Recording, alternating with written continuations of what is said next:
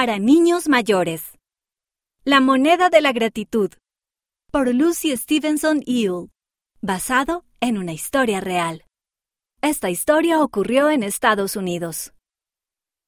Nina sonreía mientras terminaba de pegar el cartel en su puesto de venta de limonada. «Limonada, 25 centavos», decía el cartel.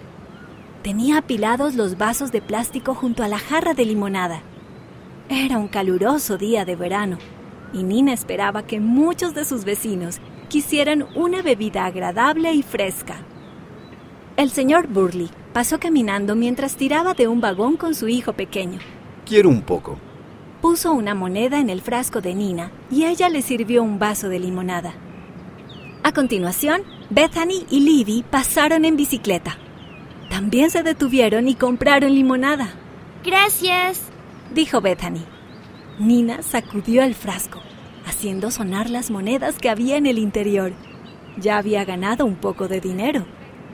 Entonces el vecino favorito de Nina salió a sacar la basura. «Hola, Nina», dijo Mate. «Me encantaría un poco de limonada». Mate y su esposa, Tania, habían ayudado mucho a la familia de Nina.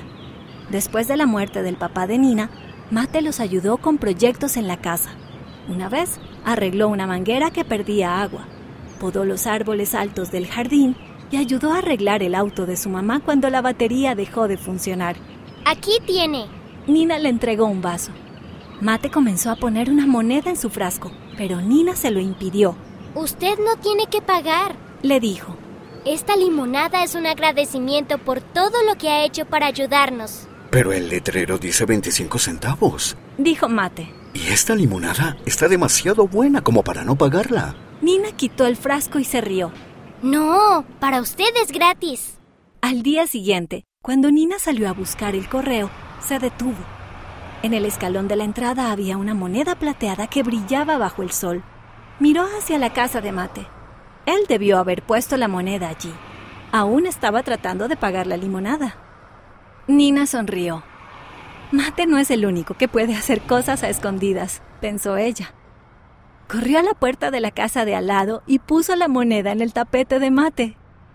Al día siguiente, Nina salió a andar en su patín y allí estaba la moneda de Mate junto a la maceta de la puerta principal.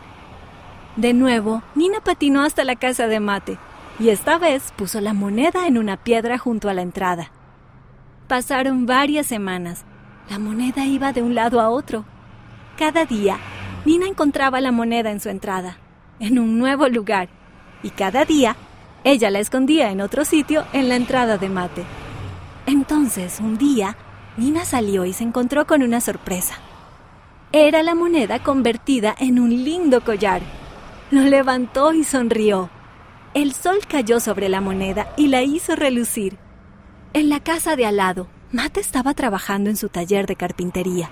«Gracias», gritó Nina por encima del sonido de la sierra. Mate levantó la mirada y Nina sostuvo el collar en alto. «Tania me ayudó a hacerlo», dijo Mate. «Es un regalo de parte de los dos para ti por ser tan bondadosa». «Supongo que ustedes ganaron». Nina se rió y se puso el collar.